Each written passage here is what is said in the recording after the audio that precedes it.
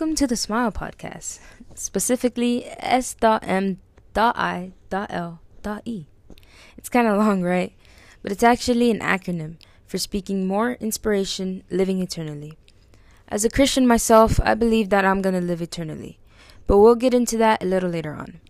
I'm currently a 19-year-old college student trying to figure out life and enjoy it at the same time, with responsibilities and dreams just like you.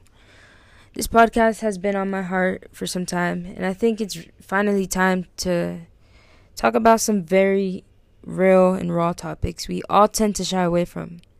Things we may struggle with but don't like to talk about, or maybe just have a conversation about life in general.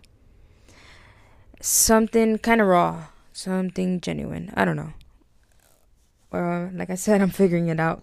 But as we go on through life, we sometimes tend to feel as if though we may be alone. But thankfully, there's a God who can carry us through, and we don't have to be alone.